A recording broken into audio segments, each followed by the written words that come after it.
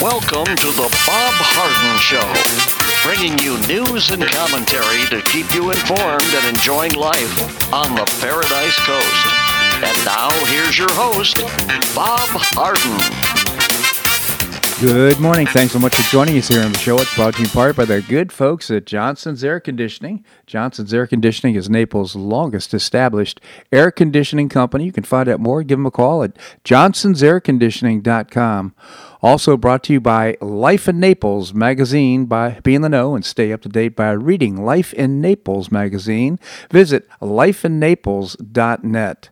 We have terrific guests for today's show, including Bob Levy, the chairman of the Cato Institute. We're going to be talking about the current Supreme Court schedule for this term and the cases that will be reviewed. We'll also visit with Andrew Joppa. He's a professor and author of Josephus of Oz. And Larry Bell, endowed professor at the University of Houston in space architecture and author of several books. His latest, How Everything Happened, Including Us. It is October the 28th, and on this day in 1886, the Statue of Liberty, a gift of friendship from the people of France to the people of the United States, was dedicated in New York Harbor by President Grover Cleveland. Originally known as Liberty Enlightening the World, the statue was proposed by the French historian Eduardo de Liberté to commemorate the Franco-American alliance during the American Revolution. In February 1877, Congress approved the use of a site on the New York Bedloes Island. In May 1884, the statue was completed in France, and 3 months later, the Americans laid the cornerstone for its pedestal in New York Harbor. In June 1885, the dismantled Statue of Liberty arrived in the New World, enclosed in more than 200 packing cases. Its copper sheets were reassembled, and the last rivet of the monument was lift-fitted on October the 28th, 1886. During a dedication presided over by President Cleveland and attended by numerous French and American dignitaries. In 1903, a bronze plaque mounted in the pedestal's lower level was inscribed with a new Colossus, a sonnet by American poet Emma Lazarus, that welcomed immigrants to the United States with the declaration, "Give me your tired, your poor, your huddled masses yearning to breathe free, the wretched refuse of your teeming shore. Send these, the homeless, tempest-tossed, to me. Lift my lamp beside the golden door." In 1892, Ellis Island, adjacent to Bedloes Island, opened as the chief entry station for immigrants to the United States, and for the next 32 years, more than 12 million immigrants were welcomed to New York Harbor by the site of Lady Liberty. In 1924, the Statue of Liberty was made a national monument, and in 1956, Bedloes Island was renamed Liberty Island. The statue underwent a major renovation in the 80s. That's the story of the Statue of Liberty and commemorating the alliance between the French and the colonists during the American Revolution. Well, we had 112 cases of COVID-19 reported yesterday, with 2 additional deaths in Collier County. That's more than we like to see. We hope that this is not going to be a trend upward. There are 36 patients in the Collier County Hospital, so we know that right now the healthcare system is not being overwhelmed. A lot of questions remain. Is this second phase, if it's that, or third? Some saying it's a third phase. Is it as contagious, number one, but number two, does it make people as sick as the first phase? Well, Election Day is still 6 days away, but more than 69 million Americans have already cast their ballots, surpassing an estimated early vote total of about 58 million for 2016. The current early vote for the 2020 election is more than half of the total votes from 2016. That's a lot. Now, amid the coronavirus pandemic, more states are making it easier to vote early, whether it's by mail or in person, and people are taking advantage of that. But according to Google Trends, searches for "Can I change my vote?" have spiked following the second presidential debate and Hunter Biden's laptop scandal. That's so interesting, isn't it? It varies state by state, so if you do want to change your vote to, for example, President Trump as opposed to Biden, then you should just check on Google, I suppose, or check with the supervisor of elections. Well, Hunter Biden's former business partner turned whistleblower, Tony Bobulinski, told Tucker Carlson on his Fox News show yesterday evening that Joe Biden's denials of knowledge or involvement in his son's foreign affairs are a blatant lie. We watched the show. By the way, Tucker Carlson is doing just a terrific job. And his show now has the most listened to show on cable news, and with over 5 million listeners or viewers. In the episode dedicated entirely to the explosive scandal set exactly 1 week out from the November general election, the Biden family insider alleged that the former vice president under the Obama administration was aware of Hunter's overseas business deals despite the Democrat nominee's claim to the contrary. During the hour-long interview, the former head of Sinohawk Holdings, which he describes as a partnership between the CEFC China energy conglomerate and the Biden family members, pointed to the presumed wheel and deal meeting amid the 2017 Milken Institute Global Conference at the Beverly Hilton in Los Angeles. A full video documents Biden's attendance as a keynote speaker. Text messages reveal Hunter personally arranging the meeting with his business associates and his father in May of that year. It was never about Hunter or Jim being, of course, Jim Biden, Joe's brother. It was about the Biden family, Bobulinski stated on camera. They wanted me to sit down with their father to understand the Biden family. In a one-on-one discussion, Bobulinski asked Jim point blank at the Peninsula Hotel about how they were structuring the deals and, quote-unquote, getting away with this without placing the Democrat challenger's career at risk. Biden said, plausible deniability, Bobulinski said. Of course, plausible deniability is the ability, or typically senior officials in a formal and informal chain of command, to deny responsibility for any damnable actions committed by others in the organization's hierarchy because of a lack of absence of corroborating evidence that confirms the participation. Well, because of this, and Bobulinski's interviews and the laptop, there is no plausible deniability. A voicemail was aired showing that Rob Walker, the spouse of Joe Biden's former top personal White House aide, told Bobulinski that you just are going to have to bury all of this, man, when it's revealed that Bobulinski would go on record with the receipts. All the facts are extremely well documented, and the American people can read the text, listen to the recording that you just played, and read the legal documents, Bobulinski insisted to Carlson. As a result of the disclosures about Biden's family corruption, he has allegedly received death threats, now needing a team of former Navy SEALs to guard his family. I can't go home. I had to do this because the American people need to know the facts, he urged. It's disgusting that the Bidens lied about me and then had their allies smear me as a traitor working for Russia. I'm a former naval officer. I have a patriotic duty to the country to give everyone the facts about what Joe Biden and Hunter Biden and James Biden did, Bobulinski fired. Carlson emphasized that this company has direct connections to the communist government in China. There is no other reason for me to be in the bar meeting with Joe Biden than to discuss what I was doing with the family name and the Chinese, he said. They were putting their entire family legacy on the line. They knew exactly what they were doing. They were dealing with a Chinese-owned enterprise, he said in a follow-up response, all hoping that this would be dismissed because of plausible deniability.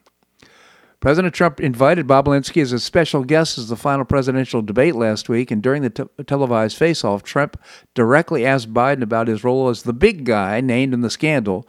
Bobulinski told Carlson that he almost walked out when Biden discussed the topic. Joe Biden, as a public debate referencing Russian disinformation, that he knows he sat face-to-face with me, that I traveled around the world with his son and his brother. To say that associate that with my name is absolutely disgusting to me. In that debate, he made a specific statement around the question that from this president, recalled Bobulinski, and I'll be honest with you, I almost stood up and screamed, liar, and walked out because I was shocked that after 4 days or 5 days that they had to prep for this, that Biden family is taking the position to the world, well, of course, plausible deniability. Bobulinski came forward early to confirm that the big guy was the alias for Hunter's father, citing an email dated May the 13th, 2017. This is all very disgusting, quite frankly, and it is absolute proof that through Bobulinski that Joe Biden was in a pay-to-play scheme with his brother Jim and with Hunter, his son, and with the communist Chinese. Unbelievable. Joe held a rally in Warm Springs, Georgia yesterday, exactly 1 week until Election Day. The Peach State, which is expected to vote in favor of Trump, has not backed the Democrat candidate since 1992. A few dozen folks showed up. In fact, there are actually empty chairs, space chairs. A poll report said Trump supporters outnumbered Biden supporters 2-1, per the poll report. Along the route to Warm Springs, President Trump supporters with signs, flags, and cutouts of Trump more than doubled the number of Biden fans. Joe Biden called it a travel lid within an hour after the bombshell interview with Tony Bobulinski. In contrast, of course, President Trump, a COVID survivor, is barnstorming the country, having held 3 rallies Monday in Pennsylvania and 3 rallies in Tuesday in Michigan, Wisconsin, and Nebraska. 29,000 folks showed up in Nebraska. Can you believe that? With 2 more scheduled for Nevada and Arizona today. It's just unbelievable. With the tight race in battleground states nationwide and Election Day fast approaching, Republicans are banking on voter enthusiasm. A record 150 million voter contacts through knocks on doors and phone calls, and $26 million fundraising surge following Thursday's debate. So all indicators are that it's going together and pulling together for President Trump. This is such an important election. This segment of the show brought to you by the good folks at Johnson's Air Conditioning, Naples' longest established air conditioning company. Also brought to you by Life in Naples magazine. Be in the know and stay up to date by reading Life in Naples magazine. Okay, coming up, we're going to visit with Bob Levy. Bob is the chairman of the Cato Institute. That and more right here in the Bob Harden Show on the Bob Harden Broadcasting Network.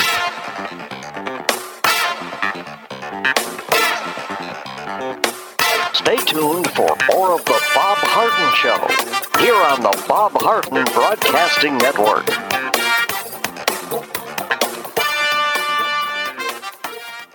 I'm Bob Harden, the host of the Bob Harden Show. One of my favorites for breakfast or lunch is Lulabee's Diner, providing great service, fabulous food, and a rockin' good time. Lulabee's Diner is a throwback to the 60s, complete with great music and a fabulous 60s decor. What I like best is a blend of great food, great value, and terrific service. Most of the friendly waitstaff has been part of Lulabee's for years. I enjoy the great choices for breakfast and lunch, and you'll find the menu has everything and anything to satisfy your taste. Lulabee's offers catering, party platters, lunch boxes, and more. Lulabee's Diner will quickly become one of your favorites for breakfast or lunch. No reservations are needed. Check out the website at lulabees.com and stop by Lulabee's Diner, open from 8 a.m. until 2 p.m. 7 days a week. Lulabee's Diner in the Green Tree Shopping Center at the corner of Immokalee and Airport Pulling Roads. Stop by Lulabee's Diner for fabulous food and for a forever cool rockin' good time.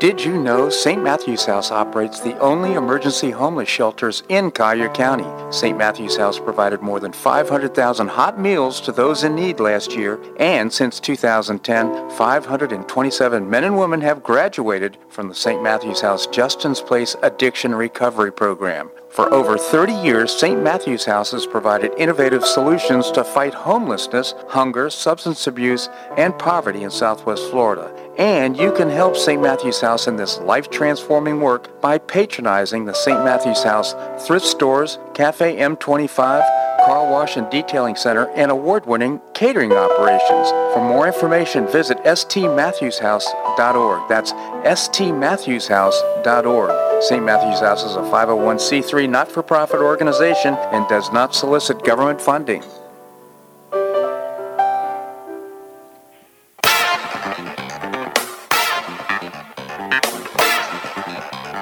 Welcome back to the Bob Harden Show.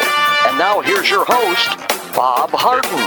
Thanks so much for joining us here on the show. It's brought to you in part by Gulf Shore Playhouse, bringing you professional New York-style theater at its very best. And now building a brand new performing arts center in downtown Naples. You can find out more by visiting the website, gulfshoreplayhouse.org. Coming up, we're going to be visiting with Andrew Joppa. Right now we have with us Bob Levy, as I mentioned before the break. He's an author. He's also a constitutional scholar and chairman of the Cato Institute. Bob, thank you so much for joining us. Pleasure to be with you, Bob. Thank you, Bob. Tell us about the Cato Institute. We are a libertarian think tank headquartered in Washington, D.C., and focused on private property, free markets, securing individual rights, and limited government. CATO.org on the web. So critical, those objectives. A libertarian organization, Cato.org. Hope you'll visit the website. So we have the Supreme Court session starting now. Amy Coney Barrett has now joined the justices as a Supreme Court Associate Justice. Last term, and we talk about the cases that are going to be reviewed this term. Last term, the court reviewed in favor of religious exercise in 3 cases. Are there cases coming up now in this current term? There is. There's a case called Fulton versus City of Philadelphia, which is a challenge to Philadelphia's exclusion of Catholic social services from the city's foster care system because that group will not place children with same-sex couples.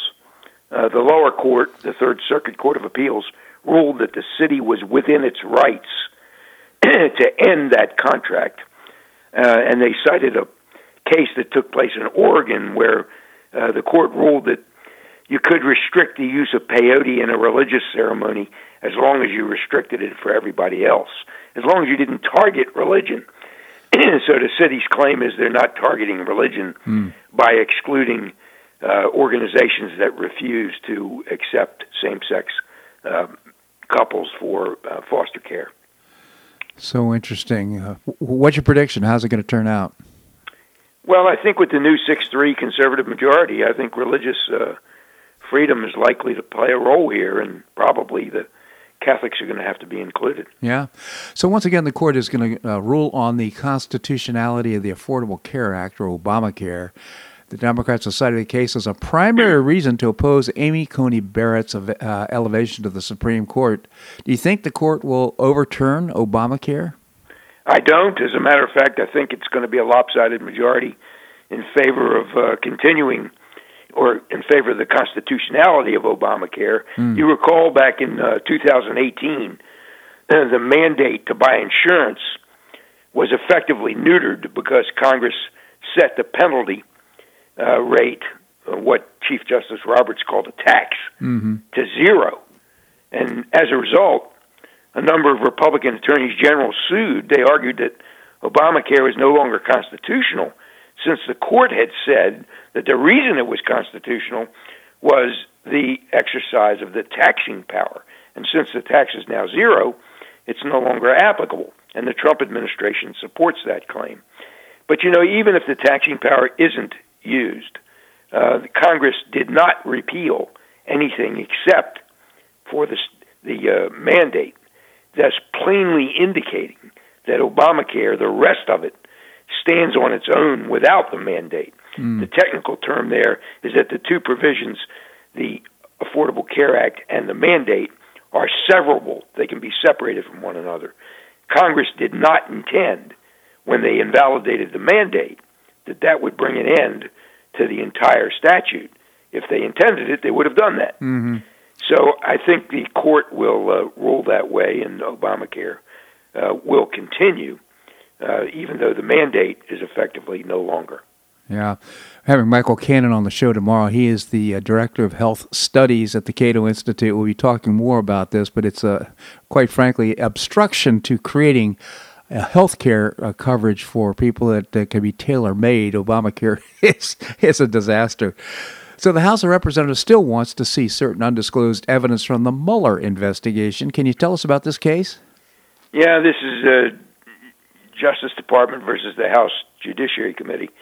And the issue is whether the committee can access this secret grand jury testimony from Mueller's investigation of the alleged Russian interference in the 2016 election. The D.C. Circuit said that the House of Representatives is engaged in the kind of judicial process that usually exempts Congress from the secrecy rules that typically attach to grand jury materials, because grand jury records are court records. They're not Justice Department records. And if the Congress is behaving as a court, historically, these records have been released to Congress in the course of impeachment investigations. So we'll see. As a new conservative majority, this one's a toss-up. Yeah. So interesting. So we have some immigration-related cases coming up. The first case involves the census. What are the details here? This is Trump versus New York, and it's whether undocumented immigrants can be excluded in determining congressional representation. The administration is going to argue that this case is not ripe because nobody's been injured yet, because the census hasn't excluded anyone, and there's no injury to the state of New York, which is bringing the suit. So it's unclear also how the administration would determine the number of illegals, because, as you may recall, last year they ruled that Wilbur Ross, the Secretary of Commerce, didn't justify inclusion of a citizenship question on the census. So this is another one of those tough calls. Don't know which way it's going to likely to go, but as a practical matter, it's going to be tough for the administration to exclude undocumented immigrants, even if they have permission to do so. What a great point. So there are two more cases involving the immigration policies. Can you summarize the two issues? Yeah, briefly, the first one is Wolf versus Innovation Law Laboratory, and that's whether Trump can require tens of thousands of these asylum seekers to remain in Mexico while their claims are being processed. This was an agreement that the U.S. had with the Mexican government. The critics are arguing that this is a violation of due process to force asylum seekers who are, by law, entitled to press their case here in the United States, whether he can force them to remain in Mexico. The second one is Trump versus Sierra Club, and that's whether Trump can divert military funds to pay for construction of the border wall. The lower courts granted injunctions in both of these cases, but the Supreme stepped in and said, no, both of these can go ahead until we, the Supremes, decide the case. So this is coming up. Depending on the results of the election, the court may kick these cases. If Trump loses, these may be moot. In so many of these cases that we're talking about, if Congress would just pass some reasonable legislation, these issues would be involved in the Supreme Court. It's precisely. This is abdication by Congress writ large. Yeah, so voting rights are a big deal this year. Of course, there's a lot of ballot harvesting and all kinds of issues because of COVID-19 and essentially what I perceive to be this political issue to try and garner more votes and illegal voting. A lot of perhaps corruption that could be going on. So what case will be the court be deciding this year? This is Arizona Republican Party versus the DNC, Democratic National Committee, and that's whether the restrictions on ballot harvesting are unconstitutional. Arizona and some other states ban counting ballots that are cast in precincts other than where the voter is assigned, and the state also restricts other people from delivering a voter's early ballot. So the question here is whether there is sufficient documentation of corruption when there is this ballot harvesting to justify the restriction on voting, or whether we will allow some people to deliver other people's ballots. Yeah. Again, it's another one of these tough questions that won't be resolved before the election, so this only has longer-term implications. Oh, really? So there's not going to be a last-minute judgment then about this? I don't think so. It's highly unlikely. Interesting. So another big topic is judicial appointments, not just federal judges, but state judges as well. Tell us more about that.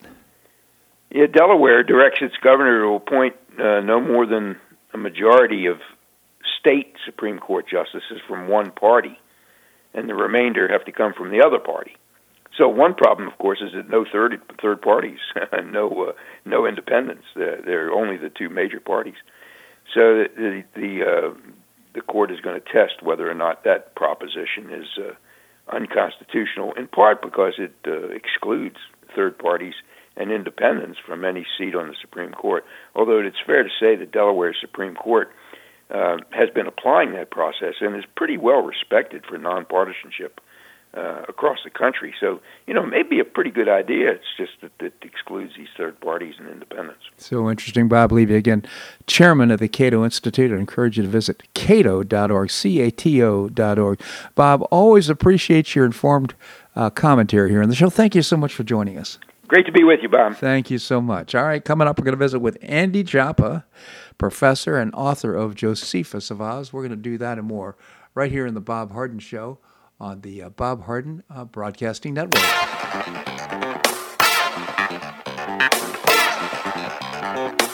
Stay tuned for more of the Bob Harden Show here on the Bob Harden Broadcasting Network.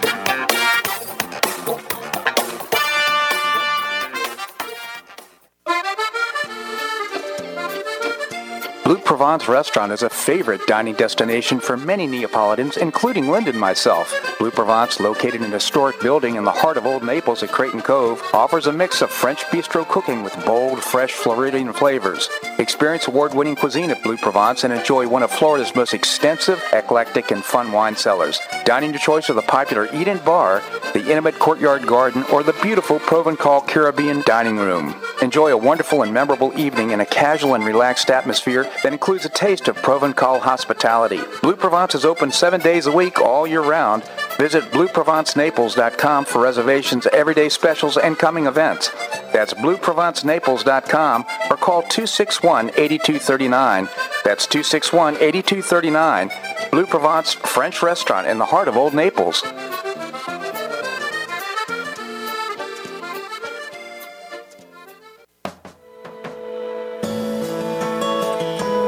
Gulf Shore Playhouse is passionately committed to enriching our cultural landscape by producing professional theater to the highest artistic standards and providing unique educational opportunities to folks in a spirit of service, adventure, and excitement. Over the past 15 years, the Playhouse has expanded immensely, outgrowing its current facilities.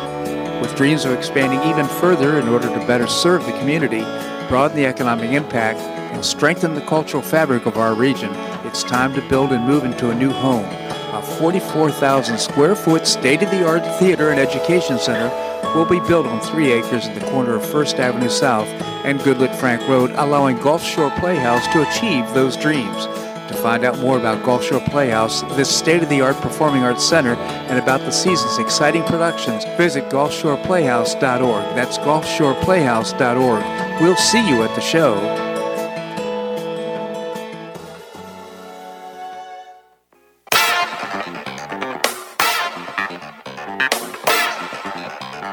Welcome back to the Bob Harden Show. And now here's your host, Bob Harden. Thanks so much for joining us here on the show. It's brought to you in part by the Foundation for Government Accountability, creating policies and programs to get able-bodied folks off of welfare and back to work. It's a moral imperative, and you can find out more by visiting the website, thefga.org.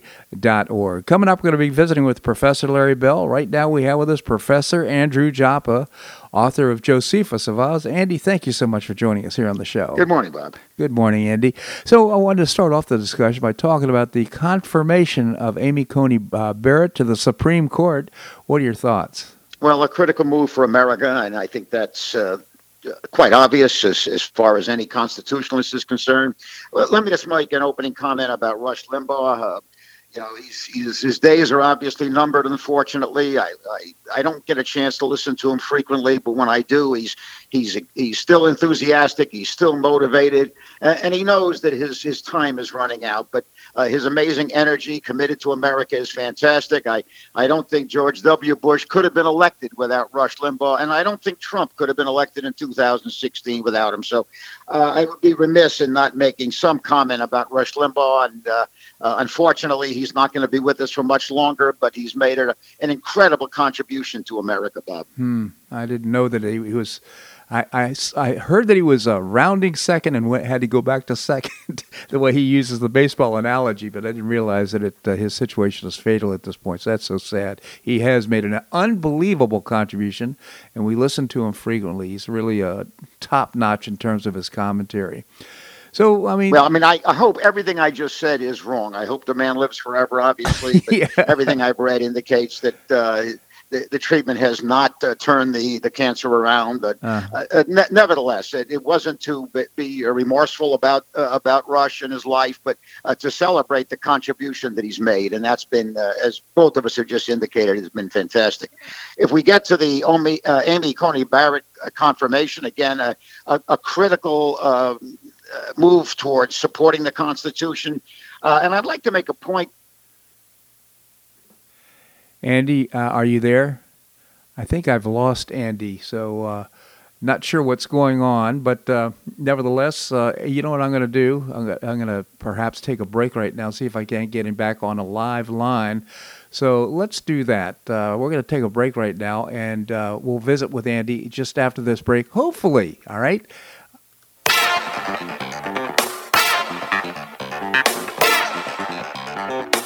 Stay tuned for more of the Bob Harden Show here on the Bob Harden Broadcasting Network.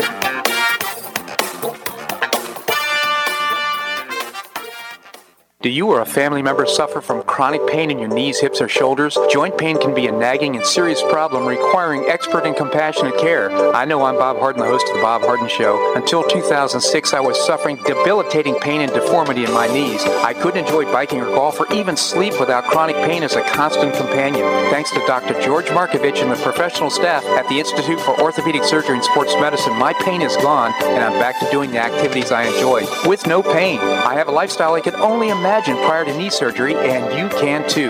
Call the Institute for Orthopedic Surgery and Sports Medicine. They will thoroughly evaluate your condition, provide personalized, state-of-the-art treatment, and help you relieve your pain and get back to your active lifestyle. At the Institute for Orthopedic Surgery and Sports Medicine, your care will be professionally managed through every phase of your recovery. For an initial consultation, call the Institute for Orthopedic Surgery and Sports Medicine, located off Tamiami Trail in Bonita Springs, at 482-5399. That's 482-5399. You listen to The Bob Harden Show, so why not market your company to our loyal listeners? Ads are played live on each show and then archived so listeners can hear the show and your ad at their convenience. Each advertising package includes a banner on bobharden.com with a link to your website at no extra charge. Join Lulabee's Diner, Johnson's Air Conditioning, Blue Provence, and many others who advertise on the show. Call me at 598-3889, that's 598-3889, or send an email to bobharden@hotmail.com to design an ad program that's just right for your business and your budget. You'll be pleasantly surprised at the cost and the value. Several advertisers have been with me for years. Find out why by calling 598-3889 or send me an email to bobharden@hotmail.com. You'll be glad you did.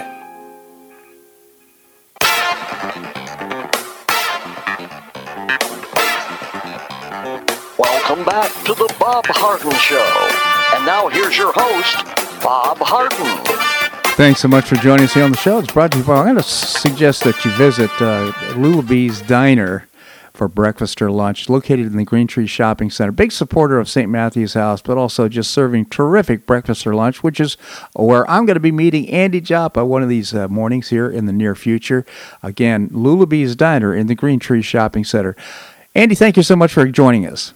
Bob, we're meeting this morning, in case you've forgotten. Oh, I did forget. I'm looking forward to it, Andy. Thank you. Yeah, me too, Bob. Yeah, man. So let's continue our discussion about Amy Coney Barrett's confirmation then. Any remaining thoughts? Well, the major thought I have, I was trying to illustrate the difference between conservatives and the liberal mindset. I personally believe that her personal philosophy is liberal. I believe, reading some of her remarks about race and so forth, that her mindset is liberal. But it doesn't matter. She is a constitutionalist. She will make her decisions based on the demands of the legal document, the founding charter. And so I have no concerns about Amy Coney Barrett's personal philosophy because I know who she is as a constitutionalist. So I think she'll do an outstanding job and create a 6-3 majority, perhaps a 5-4, depending upon Roberts. But I think that's a very, very critical moment for those of us that respect the Constitution and think that it must have dominance in American life, Bob. Yeah, absolutely. I mean, people say, you hear the Biden say, well, now we've lost balance. The Supreme Court is out of whack. Well, no, it's not. What we want is every justice to take the oath exactly the way Amy Coney Barrett has taken the oath, which basically is saying, I'm setting all of my personal opinions aside. I am a constitutionalist. I will abide by the text of the Constitution. If every justice would do that, we'd have and we've had some bad decisions in the past, so we need to get those corrected. But stare decisis gets in the way of that. But I totally agree with you. So, I mean, what about this whole court packing intention that has been expressed Let me make one further point about the issue you were just describing, Bob. Unfortunately, all too many, including conservatives, describe those people who are constitutionalists as conservative or Republicans. No, the court is divided up into the ideological left and the apolitical constitutionalists. Mm-hmm. In other words, it is not political to adhere to the Constitution. Mm-hmm. So I really get marginally upset when this terminology, it's a misnomer to describe these justices who adhere to the Constitution as being adherents to a political philosophy. So that's just a personal thing that really bothers me. And by the way, it should bother a lot of people when that inappropriate designation is created. Yeah, I'm so glad you made that point. It's absolutely true. So, I mean, now the Democrats are saying, we're going to have to change all this. We're going to have to pack the court. This is the intent. What are your thoughts? Well, with or without the confirmation of Barrett, they were going to pack the courts. There's very little doubt. I've always said if they need to and can, they will. It's a simple formula. That brings me, I think, to the election, the presidential election in next Tuesday. Essentially, that presidential election will not only, in my estimation, elect the executive, the president, but will also probably determine the control of the Senate and the ability ultimately, because of that, for the Democrats to pack the court. Mm-hmm. Now, let me just sort of back up on that a little bit. I believe there's a very good chance that we're going to see a 50-50 Senate after this election next Tuesday. There's a better chance that is going to be the case than probably any other numerical formula.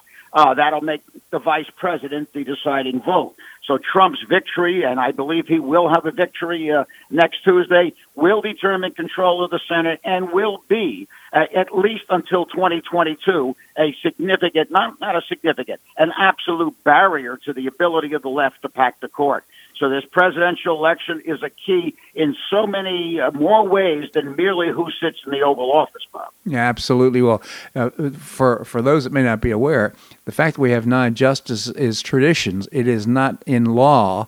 That's always, it started with, I think, 5 justices, if I'm not mistaken. It went up to 9, and it's been there for well over 100 years. So they have the ability to do it if, in fact, they could get the votes to do it legislatively.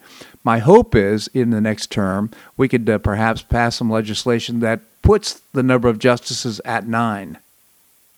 It would probably require a constitutional amendment to fix that number, but probably there should be some attempt made to do that. I don't think it will succeed because congressional amendments are so difficult to get through and then have ratified by 3/4 of the states. But on the other hand, I think that there's a strong reason to defend legally the nine-member court, and I believe that it will hold at 9 until the Democrats gain the presidency, the Senate, and the House. They will need all 3 to get that done. So as long as any one part of that is not in the mix, then I think the 9-member court is safe at this point. Yeah, so it brings us to the importance of this election, and this election is so important.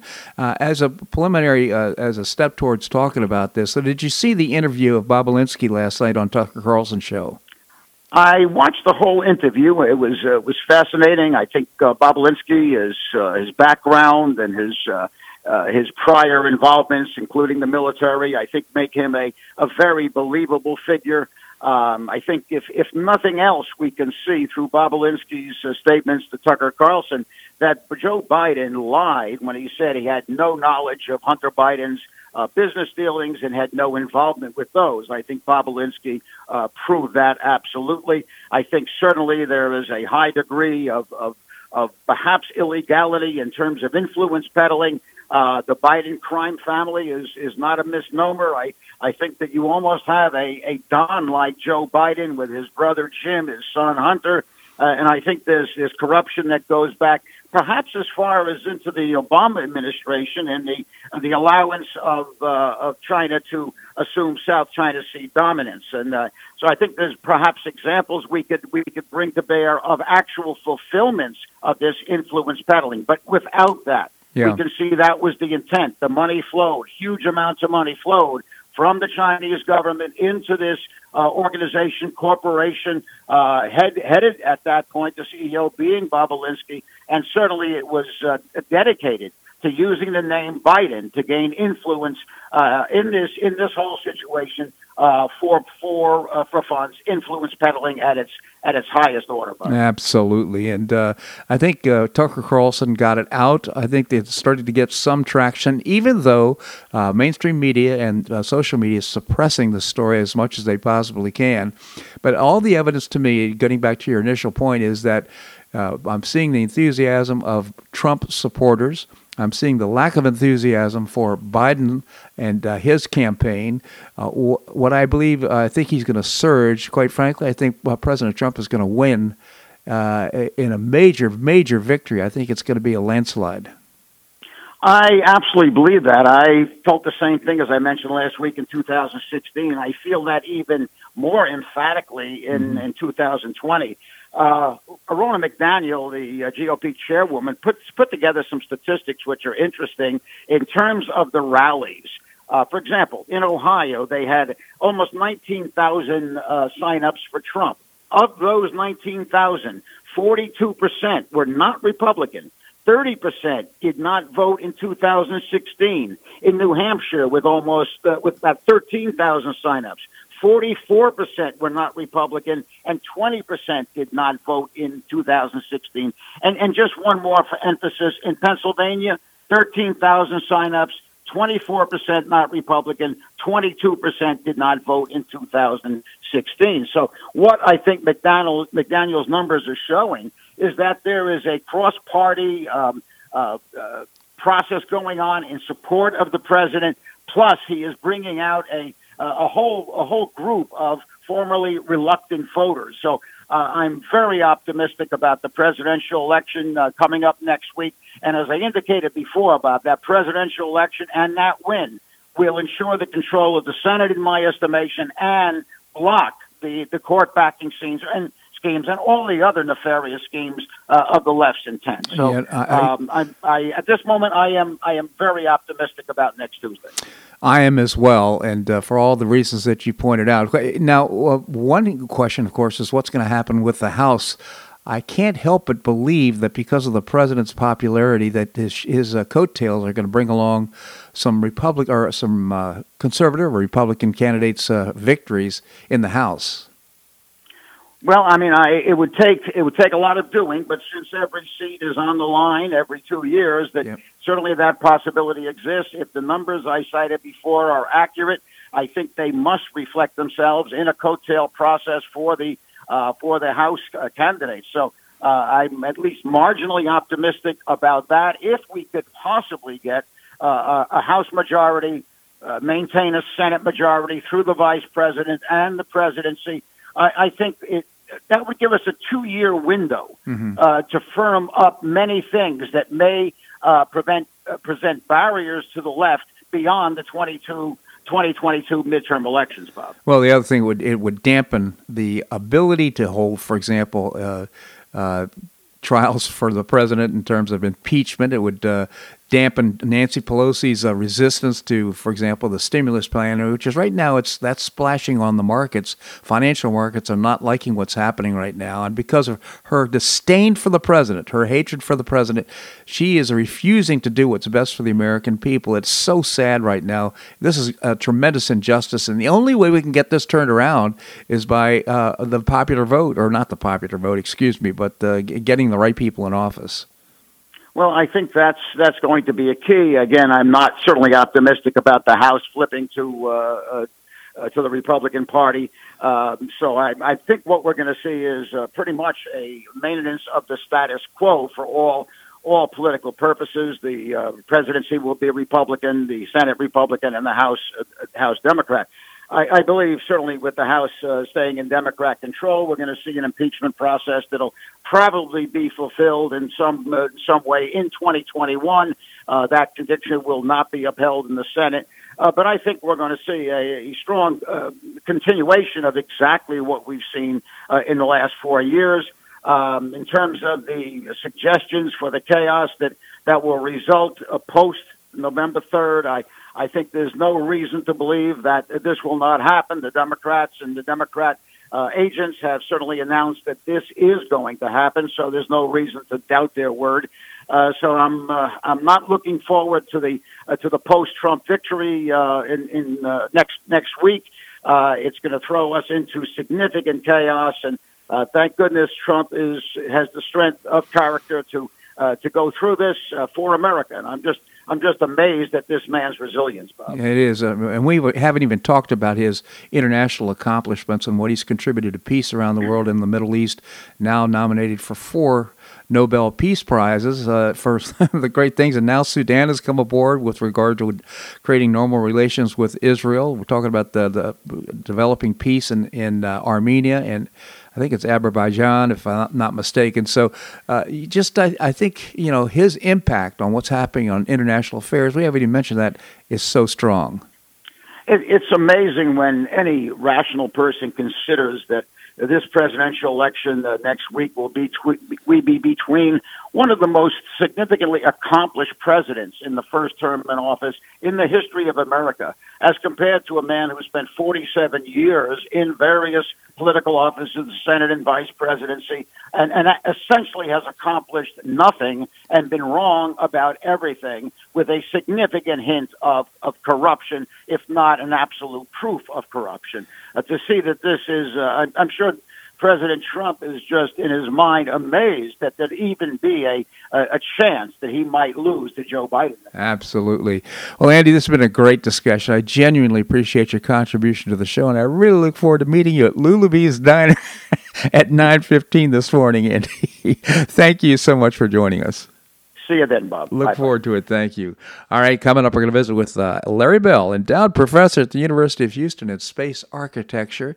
He's also the author of several books. His latest is How Everything Happened, Including Us. We're going to be talking about his latest column about Biden on shaky ground, making character an issue. We're going to do that and more right here in The Bob Harden Show on the Bob Harden Broadcasting Network.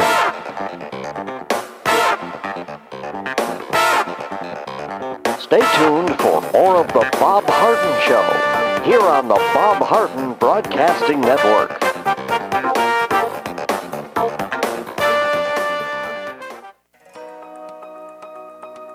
Do you have an extra auto you'd like to donate to charity? Maximize your tax deduction, support your favorite charity, and help a local child in need by calling Naples Auto Donation Center. Naples Auto Donation Center is a not-for-profit licensed car dealer. Just call NADC at 692-9840 and they'll take it from there. You get a properly documented tax deduction for whatever the vehicle actually sells for. Your designated beneficiary charity gets half the profit after fix-up costs, and the net revenue generated by NADC goes to Friends of Foster Children to provide tutoring and other enrichment activities for foster children the government doesn't provide. And NADC is also one of the few places in Collier County that sells inexpensive cars that actually run to folks who would otherwise not be able to afford one. It's a real win-win. Call Naples Auto Donation Center at 692-9840 or visit the website nadckids.com. You'll be glad you did. Welcome back to the Bob Harden Show. And now here's your host, Bob Harden. Thanks so much for joining us here on the show. It's brought to you in part by the Foundation for Government Accountability. I proudly serve on the board. One of the policies as programs is to get able-bodied folks off of welfare and back to work. And that's just one of the things that they're working with. I hope you'll visit the website, thefga.org. Well, I called Professor Bell, and his automatic answer came on, so I wasn't able to get him on the phone. We have a lot to talk about, though. I would like to reference the fact that Israeli Prime Minister Benjamin Netanyahu on Saturday praised President Donald Trump for securing 3 peace deals in 6 weeks between Arab countries and Israel, and expressed his hope that under the next U.S. administration, more agreements will follow. Here's a quote from Netanyahu. The clear fact of the matter is that for 25 years we didn't have a normalization agreement, and under Trump's leadership we have 3 deals in 6 weeks, he said. According to Israeli Prime Minister, the Palestinians will only give up those demands once they see that the whole Arab world is making peace with Israel. That is to say, it's not a breakthrough with the Palestinians that will bring peace with the Arab world. The opposite is true. Peace with the Arab world will bring peace with the Palestinians. So I just wanted to underscore how important what is happening in the Middle East is happening right now. It's always been the objective to get the Palestinians to agree to a peace deal. Well, President Trump has taken an opposite strategy. He's taken all the other countries in the Middle East, working with normalization with Israel, and that's creating more and more pressure on the Palestinians, which is a good thing. I'm just really pleased what the president has accomplished. And again, he's been nominated for count them, 4 Nobel Peace Prizes. Probably will get none. You may recall that President Barack Obama got a Nobel Peace Prize just his first month or 2 in office, and he didn't do a thing. It's unbelievable how left the world has become. Well, I found this op-ed by Lawrence Sellin, Ph.D., which I believe gets to the crux of this election. And over many decades, the United States has become an oligarchy, a government in which a small group exercises control, especially for corrupt and selfish purposes. An oligarchy is primarily composed of the Democrat Party, the media, academia, the permanent federal bureaucracy, and the multinational interests that provide its financial support. Republicans like Mitt Romney are also members of the oligarchy, as well as the greedy political operatives who profit from candidates like him and, of course, Joe Biden. Such Republicans falsely claim to be putting country over party, but are actually putting oligarchy over democracy. They do so because of their private dislike for President Donald Trump, or simply because of their own power and profit, probably both. The damage Democrats and the anti-Trump Republicans claim he's done have not been in the country, but also in the power of the oligarchy and its growing attempts to control and exploit the American people for personal gain. The oligarchy rejects democracy, preferring authoritarianism, or increasingly in the Democrat Party, the totalitarianism of big tech, Antifa, and Black Lives Matter. Like Hillary Clinton, Joe Biden is the candidate of the oligarchy. In September 6, 2016, an article in The Hill entitled, "Why Donald Trump Appeals to Ordinary Americans," Sellin wrote, "The election is not simply a contest between the Democrat and the Republican ideologies, but a battle between the entrenched power of the bipartisan political establishment versus the freedom and well-being of the American people." Let that sink in for a moment.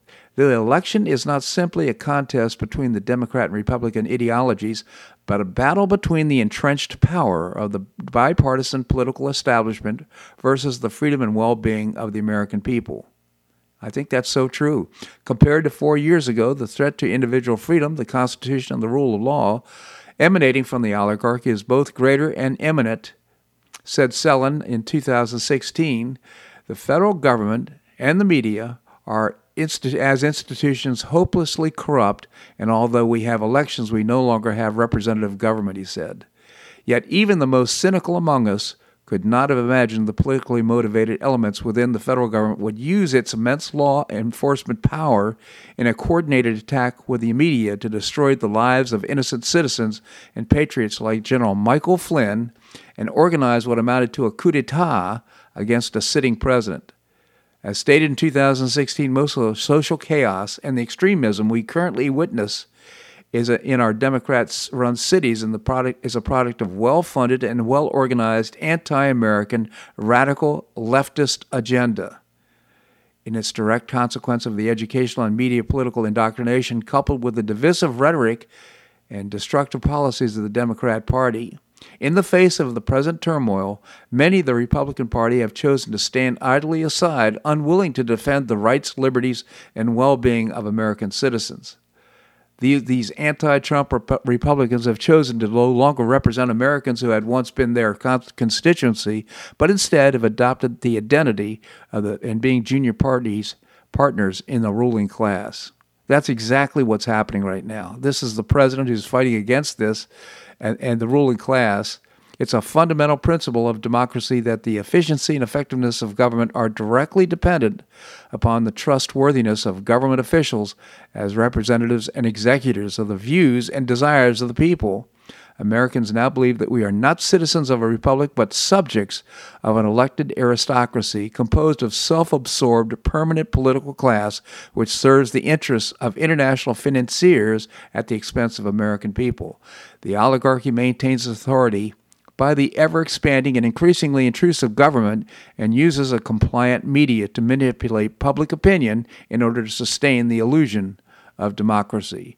3 years before the start of the Civil War, Abraham Lincoln said, "A government cannot endure permanently, half slave and half free, that a house divided against itself cannot stand."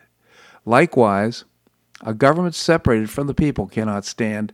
There remains a winning coalition in America, one which Donald Trump represents, one inclusive of all Americans, and one for all those who believe it is a simple proposition. Honest, representative government and effective government, that's what legions of Trump followers enthusiastically show up to support him. He truly is working to return government to the people. That is why this is Lawrence Sillin now. He's retired from the international career in business and medical research with 29 years of service in the U.S. Army Reserve, a veteran of Afghanistan and Iraq. So these are his words, and I firmly and definitely agree with him. Right now what we have is a race, a presidential contest, not between Biden and Trump, but it's between the aristocracy, the power elite, and the President of the United States trying to return America back to the people. That's why you see such enthusiasm for Trump. That's why yesterday there was a rally, I think it was 11 miles long, thousands of cars rallying for President Trump. He wasn't even there. He shows up in an apple orchard in Maine on short notice, and thousands of people show up. Biden, on the other hand, comes down. He talks to about a couple dozen people, some empty chairs there, and he gets angry. His presentation becomes more and more angry as when he delivers it, and he makes comments that are just absurd. So right now, this is a turning point in the U.S., and I believe that people will support the election of President Trump. It would be a wonderful thing, in my opinion, if in fact they're on his coattails, that we would see more and more Republicans voted into the House of Representatives so that we could squash the vote of Nancy Pelosi, get more cooperation, and get the government get the economy and the United States going in the right direction. Just my thoughts. Well, that's a wrap here in today's show. I hope you enjoyed it. Tomorrow, we're going to visit with Keith Flog. He's the co-founder of the Florida Citizens Alliance. Always appreciate our conversations around public education in Florida. So much improvement is done with a lot of support from the Florida Citizens Alliance. We'll also visit with Michael Cannon. He is the Director of Health Studies at the Cato Institute, as I referenced earlier in the show. We'll talk about the overturn of Obamacare and perhaps the implementation of health care and insurance here in the United States that can lower costs and make it even better and more accessible. We'll also visit with Seat Motley, the he's the founder and president of Less Government, and Bill Barnett will be with us as well. Bill, of course, is the former mayor of Naples, and we'll get his commentary on what's happening here locally. I hope you make it a great day on the Paradise Coast or wherever you are. Namaste.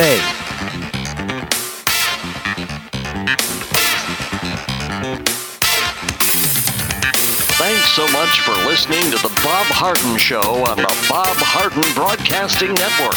For more information and audio files of previous shows, visit www.bobharden.com.